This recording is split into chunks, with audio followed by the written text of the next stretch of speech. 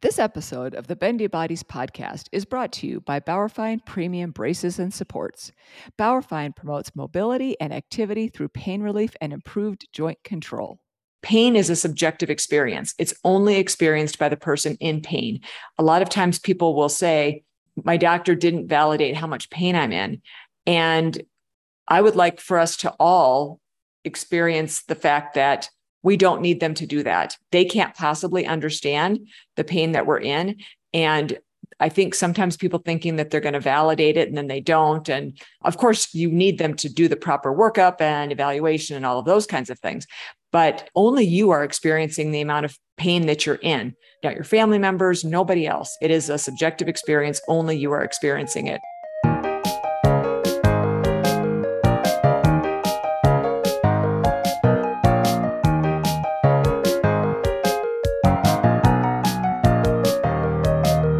Welcome back to the Bendy Bodies podcast, where we strive to improve well-being, enhance performance, and optimize career longevity for every bendy body.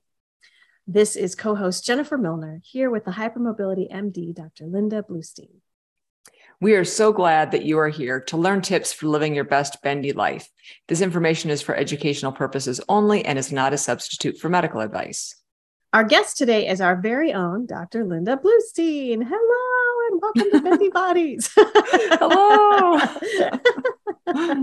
I know, it's weird to say hi to ourselves, right? Right, exactly.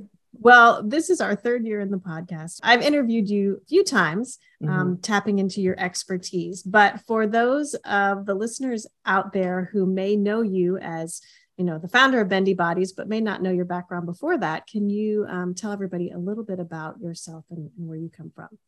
Sure. So I grew up as a ballet dancer, really wanting a professional career, but that didn't pan out. So my plan B was to go into medicine. And I practiced as an anesthesiologist for a number of years before my own medical problems caused me to have to come up with a plan C, I guess, if you will. And because I had been spending so much time and energy studying about Ehlers-Danlos syndrome and related disorders, I decided what I had learned had really worked very well on me. And I had a lot of people encouraging me to open a practice specializing in treating pain, because pain management is something that you learn as an anesthesiologist. And I did have a pain practice when I first finished my anesthesia residency. So I had people that were really encouraging me to open a practice to treat people with persistent pain. So I did that.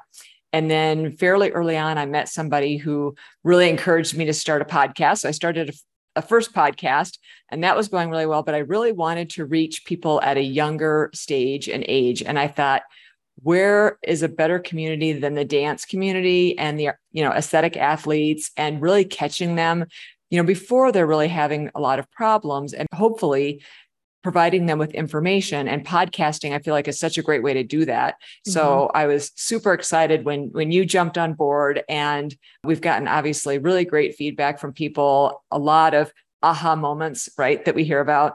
And so that's basically it. So we are going to tap into your knowledge on pain and management as we talk today about mast cell disorders. So let's start this off with what exactly is or are mast cell disorders? Sure. So mast cells are immune cells that are present in connective tissues all throughout the body. And what happens is mast cells, they can get activated and degranulate. And when that happens, they modify various different aspects of bodily physiology and pathology. And mast cells are very important for a number of normal physiologic functions.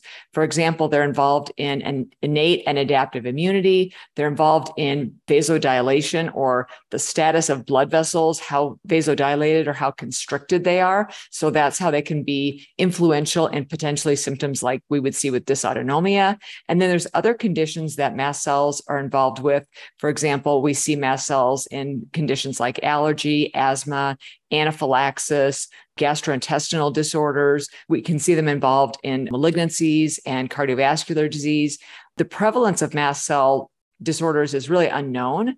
And so we know that There are some very specific findings, for example, unexplained flushing, people saying that they feel really hot. A lot of times with abdominal pain and bloating, we'll get a little bit into that a little bit later.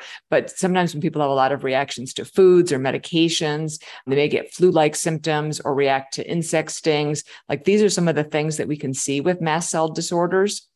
And some of the most common conditions, or some of the most well-known mast cell conditions, are mastocytosis. Now, that does not account for the majority of cases, but that can be a variety of different conditions. There's several different types, like systemic mastocytosis, where there can be a problem actually in the bone marrow, and you can have too many mast cells. And then there's mast cell activation syndrome, where the number of mast cells is normal, but they activate too easily and release these mediators and cause problems all throughout the body. And then there's something else called hereditary alpha tryptosemia, where you have an extra copy of the alpha tryptase gene, and you have higher levels than normal of tryptase in the blood. And those people actually can end up with a clinical picture that looks just like hypermobile EDS, dysautonomia, and mast cell activation syndrome. So if a person gets elevations of tryptase, then it can be a good idea, especially if you're Caucasian, because Caucasians, this can be more common. So it can be a good idea to get the genetic testing for hereditary alpha tryptosemia to see if you have that extra copy, because then that can be a confirmatory diagnosis and can explain kind of a combination of all of those symptoms. That's so interesting. So you're saying this one specific diagnosis could actually cover what we have sort of parsed out into 3 different diagnoses. Right. Until now. That's so interesting.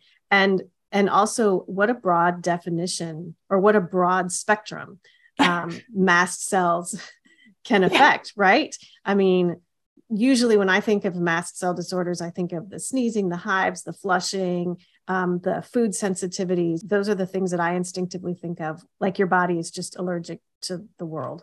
Yeah, right. So it can be for some people, for sure. Yeah. Right. So it's interesting that it can cover such a broad variety of things and affect your body in so many different ways. So why would hypermobile people be particularly interested, or why should they be aware of mast cell diseases? So whether a person has hereditary alpha tryptosemia or not, we know that there is a significant amount of overlap between these various conditions. So we know that people who have hypermobility are more likely to have mast cell disorders. And we know that people who have mast cell disorders are more likely to have hypermobility. So we know that these things travel together. We don't know why, though, for one thing. We don't know the true prevalence of hypermobile EDS. We don't know the true prevalence of hypermobility spectrum disorders. And we certainly don't know the true prevalence of mast cell disorders. There's some evidence that it might be quite high. Like there's a study that was done in Germany where I believe the figure was 17% of people were somewhere on the spectrum of mast cell disorders. So we know that this can be quite a common thing. And it's kind of ironic because mast cells are essential for life, but yet they can cause so many problems. So it's really fascinating. What we really need, and we don't have yet, is a really large population-based study, because otherwise, we have some studies, but selection bias is often a factor. So for example, there's some studies looking at like hospitalized patients or looking at patients who present to specialty clinics. That really doesn't tell you true prevalence data. That just tells you of that group of people, right? That's a self-selected population. We need to look at like the population at large, really, to get the true prevalence. But we know that there's this huge overlap. And when you and I presented at IADMS in Montreal in 2019, little did we know we wouldn't see each other in person until like a gazillion years later, right? And so when we presented together, one of the slides that we included in our presentation was one with 3 overlapping circles. One was, Ehlers-Danlos syndromes, another one was dysautonomia, and the other one was mast cell activation. And the reason just for bringing that up really quickly is because there's a lot of symptoms that can have overlap. So it can be very hard to tease out what symptoms are from which of those conditions. It sounds like it. It sounds like there, as you said, there needs to be more studies done, and trying to parse it all out is one of the problems that I think people with hypermobility disorders run into anyway, that they have this whole host of these crazy mismatched symptoms and they're not sure what to do with it. And you're like, well, how much of it is this and how much of it is this? So trying to figure this out is sometimes one piece of the puzzle, but it sounds like a bigger piece of the puzzle than we had thought previously, perhaps. So we've discussed mast cell disorders before with the amazing Dr. Ann Maitland in episode 35. So for those of you listening, you may want to go back and give that one a listen again, or for the first time if you haven't. It is a huge topic to cover. But today we wanted to look at the pain that may be associated with mast cell disorders. So why are we discussing pain in mast cell disorders? So there's really three reasons. One, pain is highly prevalent in mast cell disorders, and it's often described as migratory or involving the entire body. And we know that in traditional medical settings, if a patient goes into a clinic and describes migratory pains, meaning that it travels from one part of the body to another part of the body, 1 week it's in this area and another week it's in this area, or it involves the entire body, that's one of the quickest ways to get your provider, if they're not somebody that's familiar with these things, to go, oh my gosh, I don't know what to do with this. So it's really, really important to have these conversations so that people understand that mast cell disorders can really be an explanation for pain in a lot of these conditions. And it can also be one of the most severe symptoms. There's a great publication from 2014 where they looked at the prevalence of moderate or extreme daily or occasional pain in various different parts of the body in people who had these conditions. And they found 96% of stomach pain, 92% lower abdominal pain, 91% upper abdominal pain. In muscle, nerve, and connective tissue, 95%, chest pain, 76%, and headache, 84%. So backing up to what that says, moderate or extreme daily or occasional pain. So, just mild pain or infrequent pain didn't make the cut for these percentages. So this is really, really important because of that high prevalence.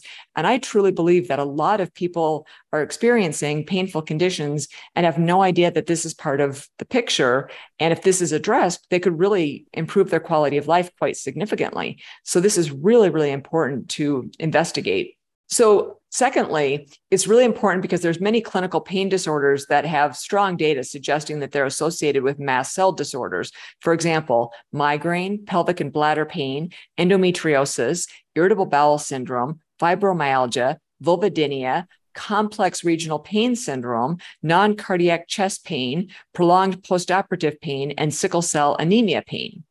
And the third reason is something that I've kind of been touching on a little bit already, but one of the strongest activators of mast cells is stress. So when you go to the doctor and you get blown off, of course, that can cause you to feel worse because now you went to somebody trying to get help and they didn't know. And in fairness to them, there's really very good reasons why they don't know. They're not taught this in school. There's not a lot of information that they're getting from within their own networks. I mean, the information is out there, but if they're not seeking it, it's not coming to them. You know what I mean? So it's really important that we address these as soon as possible so that we don't have that increased level of stress that can cause the mast cells to misbehave even more and can cause the person to be even more symptomatic. So the next time they go to the doctor, they have even more problems and are probably gaslit even worse. Yeah. I mean, we see this time and time again. In every conversation we have, we talk about doctors not having all the information that they need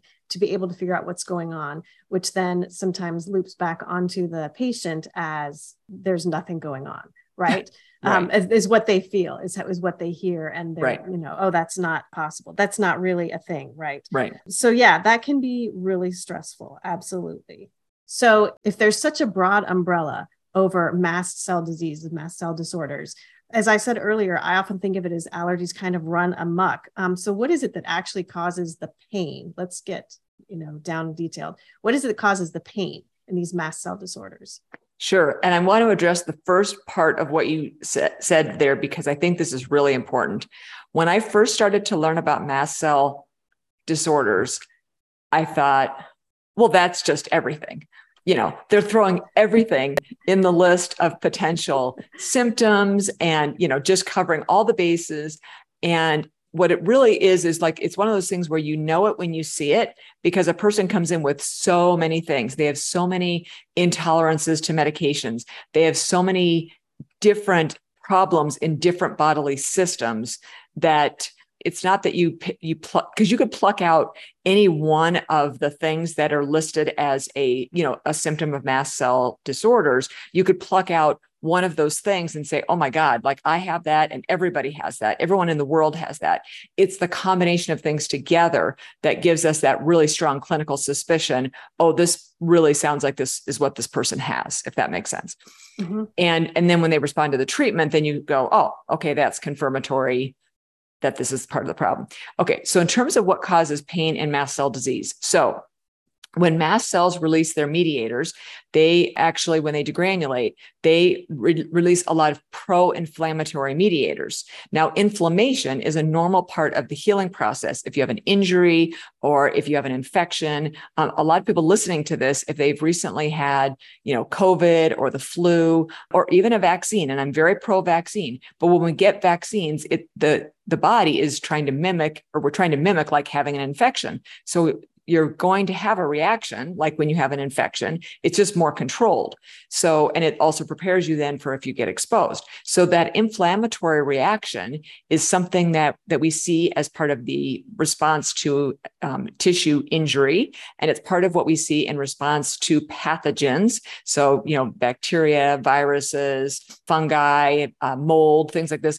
And so what happens is those inflammatory mediators actually cause the nociceptive, or the pain sensing neurons to release their own vasoactive neuropeptides. And that causes the recruitment of more immune cells, including mast cells, macrophages, neutrophils, et cetera. And that causes a positive feedback loop, which can lead to chronic pain. So the mast cells degranulate, they release these pro-inflammatory mediators, which include things like histamine, tryptase, nerve growth factor, TNF alpha. And then those things cause the recruitment of these other immune cells. And so it just starts this vicious cycle. And that's just what happens in the peripheral nervous system. We have other things happening in the central nervous system that cause the activation of different mediators and sensitization of the central nervous system. So treating mast cell disorders can really help us a lot reduce pain levels if we are taking the right approach and really, assessing this appropriately. And I remember Dr. Maitland talked about how she looks at it as mast cells misbehaving, mm-hmm. and not like on purpose, like, haha, this is fun, but they've been trained for one job and they've been told to do a job, but they're doing that job in the wrong place or in the wrong way or is the wrong response. So rather than firefighters rescuing a kitten from a tree with a ladder, they're just going to chop the tree down. Mm-hmm. And I thought that was a very helpful way to look at it. Going back to what we mentioned earlier, you said patients can feel gaslit. We have had so many people in the bendy community talk about how difficult it is for them to accurately communicate their pain levels with their caregivers, with their medical professionals. So how can medical professionals evaluate pain in the patient with a mast cell disorder? It is really challenging. I mean, the first challenge is time. It takes a lot of time to really dig in and assess what's going on in a person who has a mast cell disorder, because they likely have symptoms in just about every bodily system. So if you really want to assess that in a comprehensive way, that really takes a lot of time. But this is also where, I wish I could remember the episode number, maybe Jen, you remember it, but the conversation that we literally just had with Doctors Iko Callahan and Stephanie Greenspan, where we discussed their hypermobility screening tool. I can't remember the number, but yes, I know. Yes, yeah, that we just released, 54 maybe. In any event, so in that episode, we discussed their hypermobility screening tool. What I love about their hypermobility screening tool is it really is a quicker way of a clinician to assess what's going on with this person, because they have it broken down by bodily system. So if you see like an X on everything, or not even, it doesn't have to be everything, of course, but if you see a lot of X's on the different bodily systems and things going on, okay, to me, it tells me there's something systemic happening here. There's not it's not one single thing that's happening to this person. So one of the biggest challenges is time. And that's why I'm so excited about this hypermobility screening tool, is because I feel like that's going to be a huge time saver. So obviously the clinician has to still be interested in treating the person, learning about these things and having an open mind, which I hope to God we get more and more of that, because, there's a lot of challenges in healthcare right now, just period.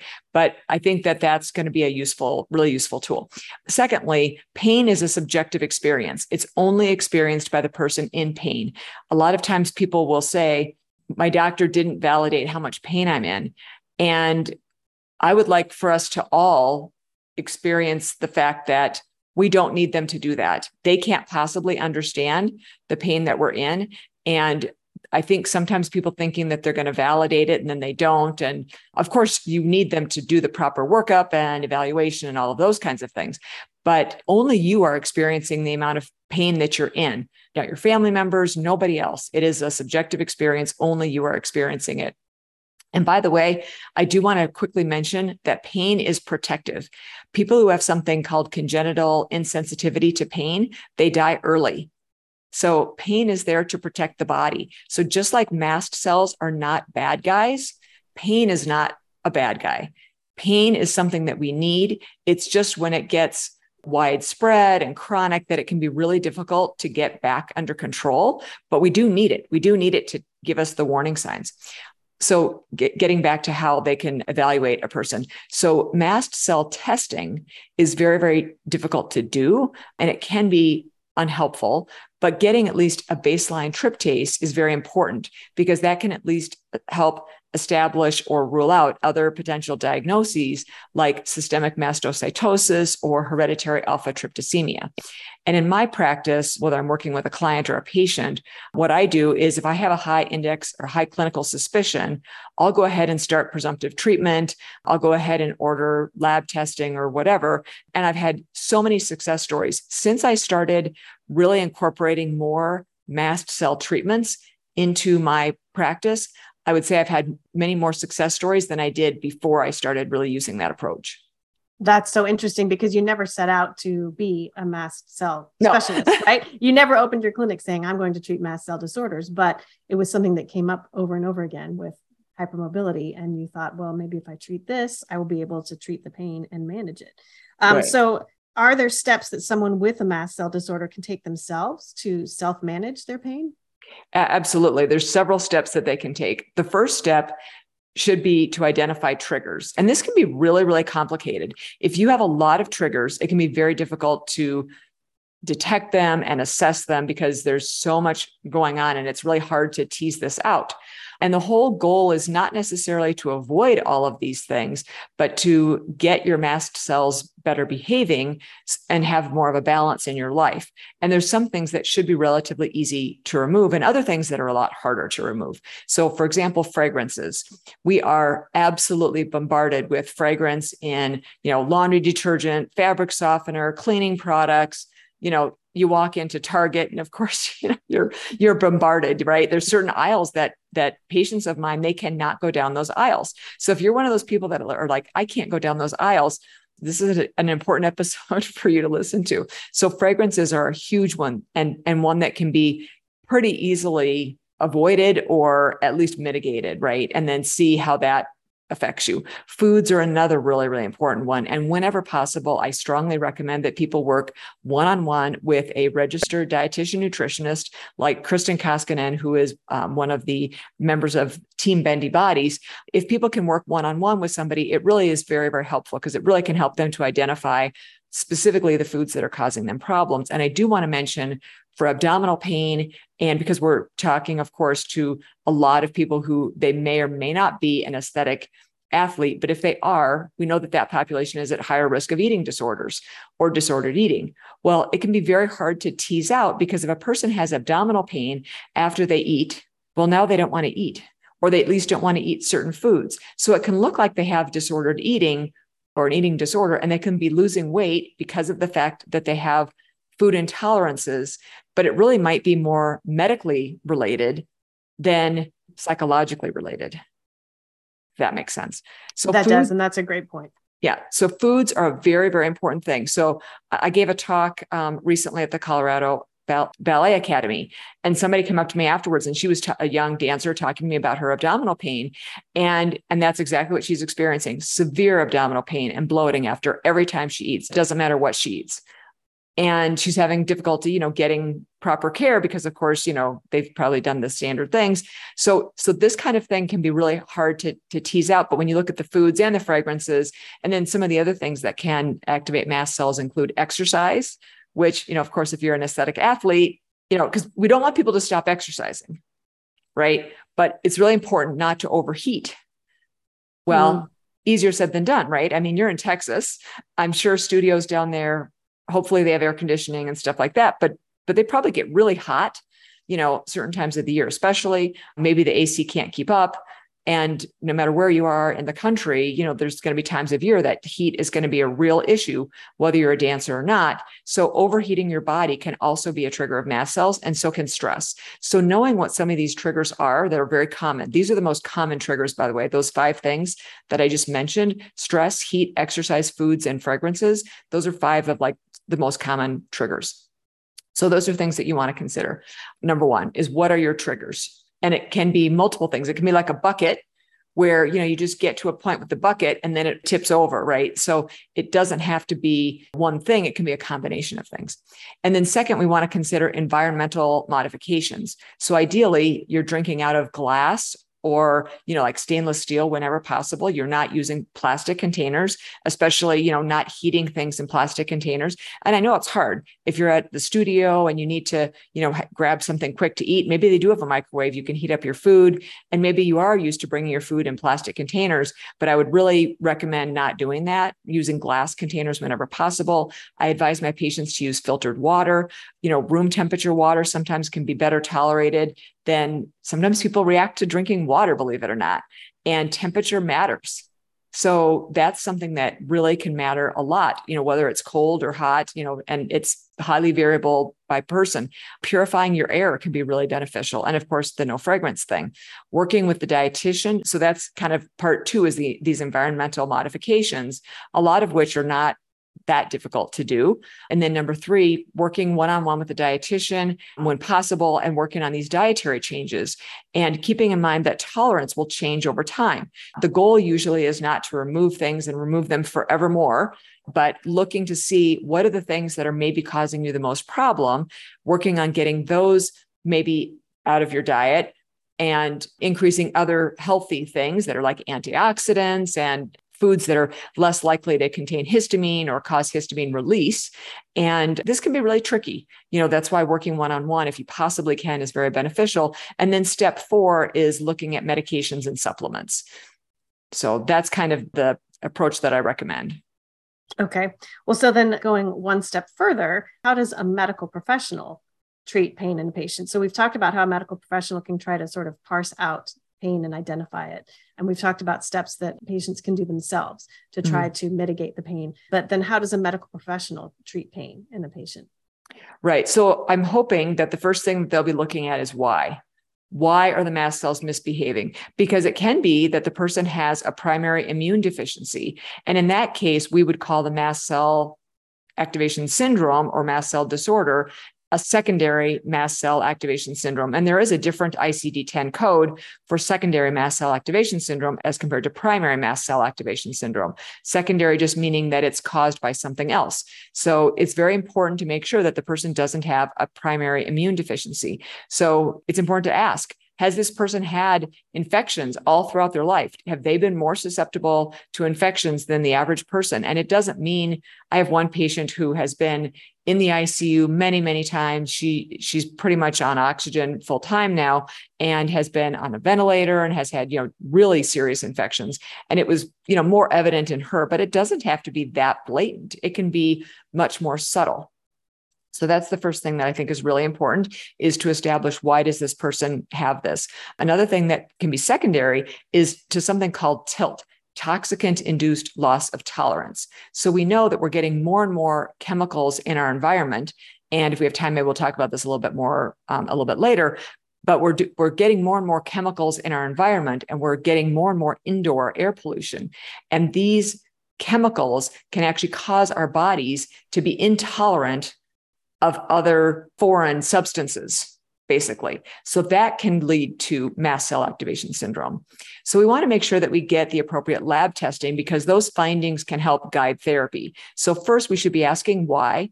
then we should be looking at what lab tests we want to run. And I mentioned tryptase already, and there's a number of other different tests that can be specific for mast cell activation syndrome. And there's blood tests that we can do and urine testing that we can do. And there's very specific things. There's very, very specific ways that the labs have to be obtained. And there's very specific things that the patients have to do in order to have the lab testing performed. And so that's nuanced. And a medical professional needs to be, interested in learning that, but it's not impossible. The information is definitely out there. And then also it's important to know what medications and supplements to prescribe with very, very specific intentions. For example, sometimes the medication needs to come from a compounding pharmacy instead of a regular pharmacy. So there's actually some antihistamines that have excipients, meaning quote unquote inactive ingredients in them, that are actually the problem and what's causing the person to have mast cell activation. So if we instead have that medication formulated at a compounding pharmacy, we can sometimes use a different filler and we can use a different capsule, and we can actually produce that medication in a safer way for that patient. So any physician who's listening to this podcast, we know lots of physicians do, any physician that's listening to this podcast and wants to help people with mast cell activation syndrome, which, by the way, there's lots of them out there. There's no shortage, and you want to help them with their pain. It's really important to go through these steps, and you really need to make friends with a compounding pharmacy.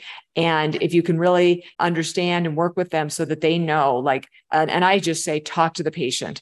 The patient usually knows what fillers are safe for them, what capsules are safe for them, et cetera. So that's one of the most important things, is understanding about excipients, inactive ingredients, and working with compounding pharmacies.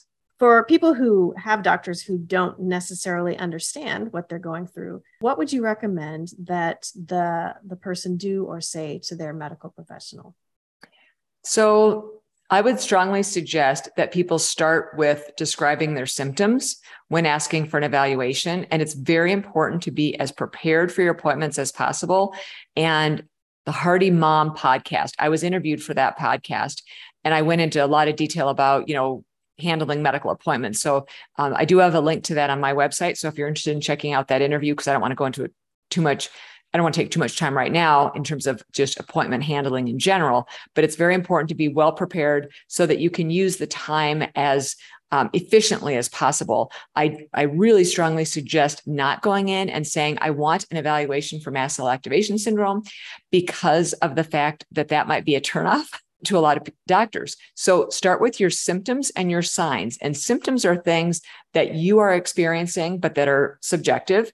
And signs are things that other people can observe. So I strongly recommend, if you get rashes, hives, swelling, anything that's visible or that other people can observe, take pictures of that, take video, anything that can help that person in understanding what it is that you're experiencing, because you aren't necessarily going to have this happen while you're in there. So if you tend to get a lot of flushing or whatever, I've had people bring some dramatic pictures. I've also had it happen where I walked in the room and within minutes, the person's face just turned bright red, start getting hives all over. And it's like, well, this is going to be easy.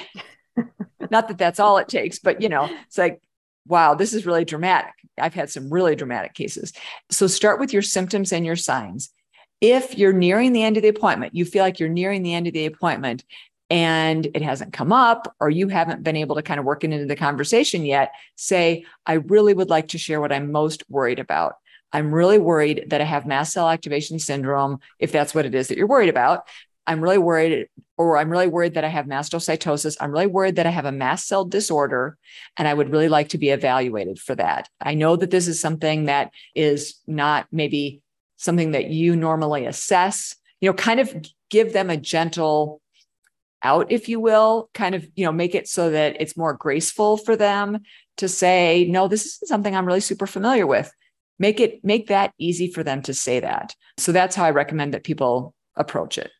That's really helpful. And it's great for people to acknowledge to the doctor in a very, as you mentioned, graceful way. I know this is probably not your area of expertise. This is my concern, so that you are acknowledging to the doctor, they're a part of your team, there may be more information that needs to be gathered or a specialist that needs to be seen, but you are trusting the doctor with this next step of your journey, as in, help me figure this out. So that's a great, very gentle way to sort of speak about it. So if you could wave a magic wand, because this just seems to sort of be all over the place, right? It's like a massive game of Twister and trying to get your left foot on red and your right hand on blue. It's just like difficult. So we're not even talking about curing this. We're talking about just sort of trying to mitigate the pain or trying to treat it. So if you could wave that magic wand, what sort of silver bullet would show up to help with this issue? Probably the first thing I would do is get rid of environmental toxins and pollutants. We're talking a magic wand here. So right. Bring it on. Yeah, you gave me permission. So, if we could get rid of environmental toxins and pollutants, that would be hugely beneficial. So we will share the website in the show notes, but there is a doctor, Dr. Claudia Miller, who is at UT San Antonio, and she has done some amazing work on, I mentioned it briefly earlier, TILT, toxicant-induced loss of tolerance. And she has really studied this extensively with her team, and they have really found that things like pesticides are hugely problematic, indoor air pollution, fragrances, cleaning chemicals, scented laundry products, personal care products. I've had lots of patients and clients who they were doing quite well, and then they did a remodeling project or some construction, or they got new furniture, and that caused a flare of their symptoms. Furnishings can release things like formaldehyde and adhesive, and foam cushions can even be problems. And so, these kind of things can really be problematic. And another thing that can be problematic is mold. We know that people get exposed to mold, and sometimes that can really cause a lot of problems with the mast cells, and it can take quite a while to get that under better control. And what's tricky about that, I just was involved in a conversation about this recently, is you can do urine testing for mold toxins, okay? But we don't have enough data to really understand if a person has a high level of mold in their urine. Does that mean that they're efficient at removing the mold? Or does that mean that they have high mold exposure and is causing part of their symptoms? And if someone has low mold, does that mean that they're not good at removing it or that it's not a problem? So a lot of the testing that we can do, extra testing that a lot of, more traditional doctors don't do, but we need to really understand what these test results are telling us. And I feel like I keep always saying that we need more data, but it really is true. We want to eliminate things like unnecessary medications, because sometimes, again, those have excipients. And, I find so often people get prescribed a medication, then they get prescribed another medication to deal with the side effects of the first medication. And we want to address the root cause whenever we possibly can.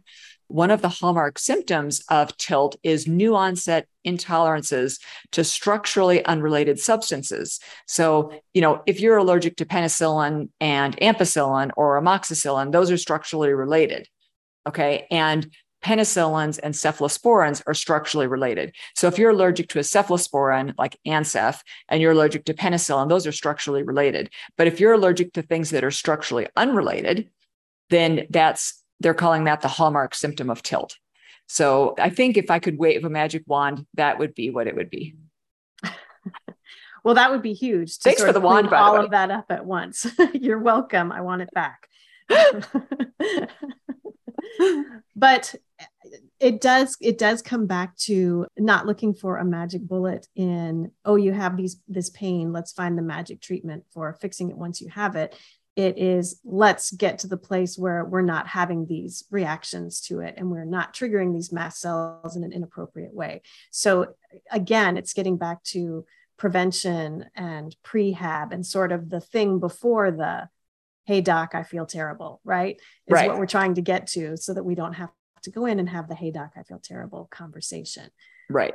Exactly. Yeah. And in some people, the response to treatment is more subtle, and it's a very, very long odyssey, because they had a long diagnostic odyssey usually. And then the treatment odyssey can also be long, because it's, you want to try something for a couple of weeks and then you try something else for a couple of weeks. You can't make multiple changes at once. You need to change things, at least several days apart, because otherwise you can't make a connection between what you just changed and your symptoms. And then the other problem is, this is extremely common for people with mast cell disorders, is, their symptoms are like this. And people who can't see my hand, they're up and down, right? One day is not the same as the next day. So if you're doing an experiment, you always want to control as many variables as possible, because otherwise it's very hard to make correlations between things. And in mast cell disorders, it's really, really hard to do that, because, we're breathing. I know Dr. Maitland mentioned this in her interview, we're breathing on average 16 to 20 times a minute. And so we're inhaling things. Mast cells, by the way, are located in mucous membranes. So they're located in our nose, in our throat, in our esophagus, in our trachea, in our lungs, in our digestive tract, in the vagina. They're located on our skin, they're located on all of these surfaces. So sometimes it takes a really long time to find a protocol or a combination of things that really seems to help that person. But I've had other people where, they'll send me a message and I'm like, are you kidding me? I have this one guy who was, feeling quite crummy, and now he's like biking 30 miles a day. And it's like, he can't, I can't believe it. He can't believe it. So it's, sometimes we can get really dramatic results very quickly, and other times it takes a long time. So another important thing is, don't compare yourself to someone else. Someone else's journey is not going to be the same as your journey. So please do not blame yourself if it's taking you longer to find the thing or combination of things that's going to help you improve your quality of life. So I know we've kind of gone all over the place here with this conversation. Was there anything that we didn't cover that you wanted to make sure that we did?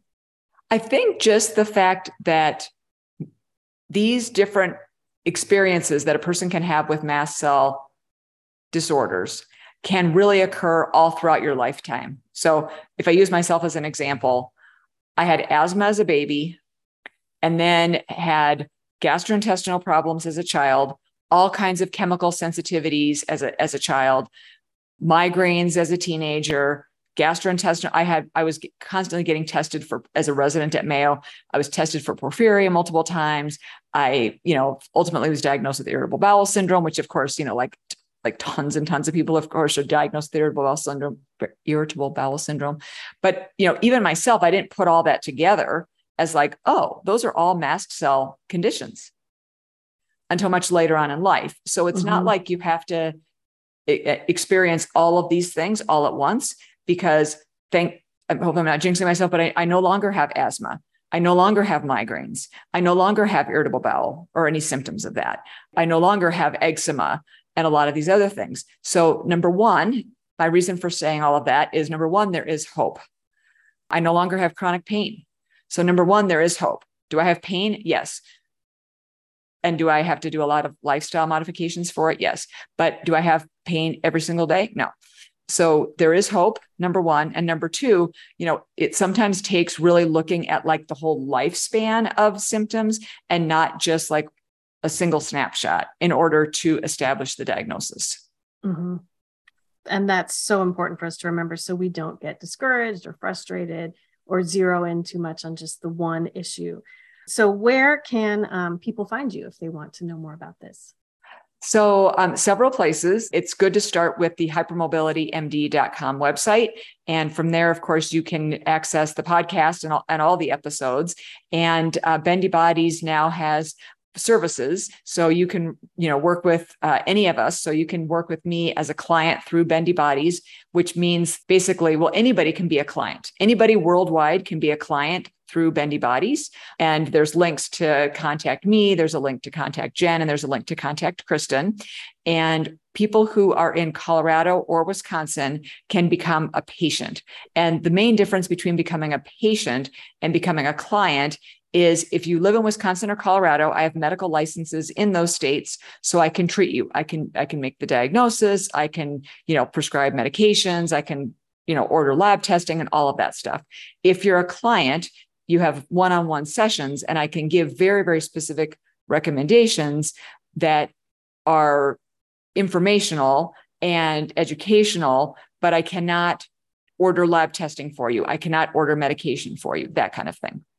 but I still make very specific suggestions. And also, we're very, very active on Instagram. That's kind of like probably the most common place that you'll find me, Hypermobility MD, and then also Bendy_bodies. We're very active on both of those places. And we do also have Bendy Bodies on Facebook and Hypermobility MD on Facebook. And then I'm also pretty active on Twitter, all is Hypermobility MD. There we go. So Twitter, you can find her as Hypermobility MD as well. You have been listening to Bendy Bodies with the Hypermobility MD, and our guest today was our own Dr. Linda Bluestein, founder of Bendy Bodies. Thank you so much for sitting in the hot seat today and allowing me to grill you on this. I know it is a topic that a lot of our listeners wanted to dig deep into. So thank you for sharing your wisdom with us today. Absolutely. Anytime. Thank you so much. If you love what you have learned, follow the Bendy Bodies podcast to avoid missing future episodes. Screenshot this episode, tagging us in your story so we can connect. Our website is www.bendybodies.org, and follow us on Instagram at Bendy_bodies. Leaving a review, following the Bendy Bodies podcast, and sharing the podcast helps spread the word about hypermobility and associated conditions. This information is not intended to diagnose, treat, cure, or prevent any disease. The information shared is for educational purposes only and is not a substitute for medical advice, diagnosis, or treatment. Please refer to your local qualified health practitioner for all medical concerns. We will catch you next time on the Bendy Bodies podcast.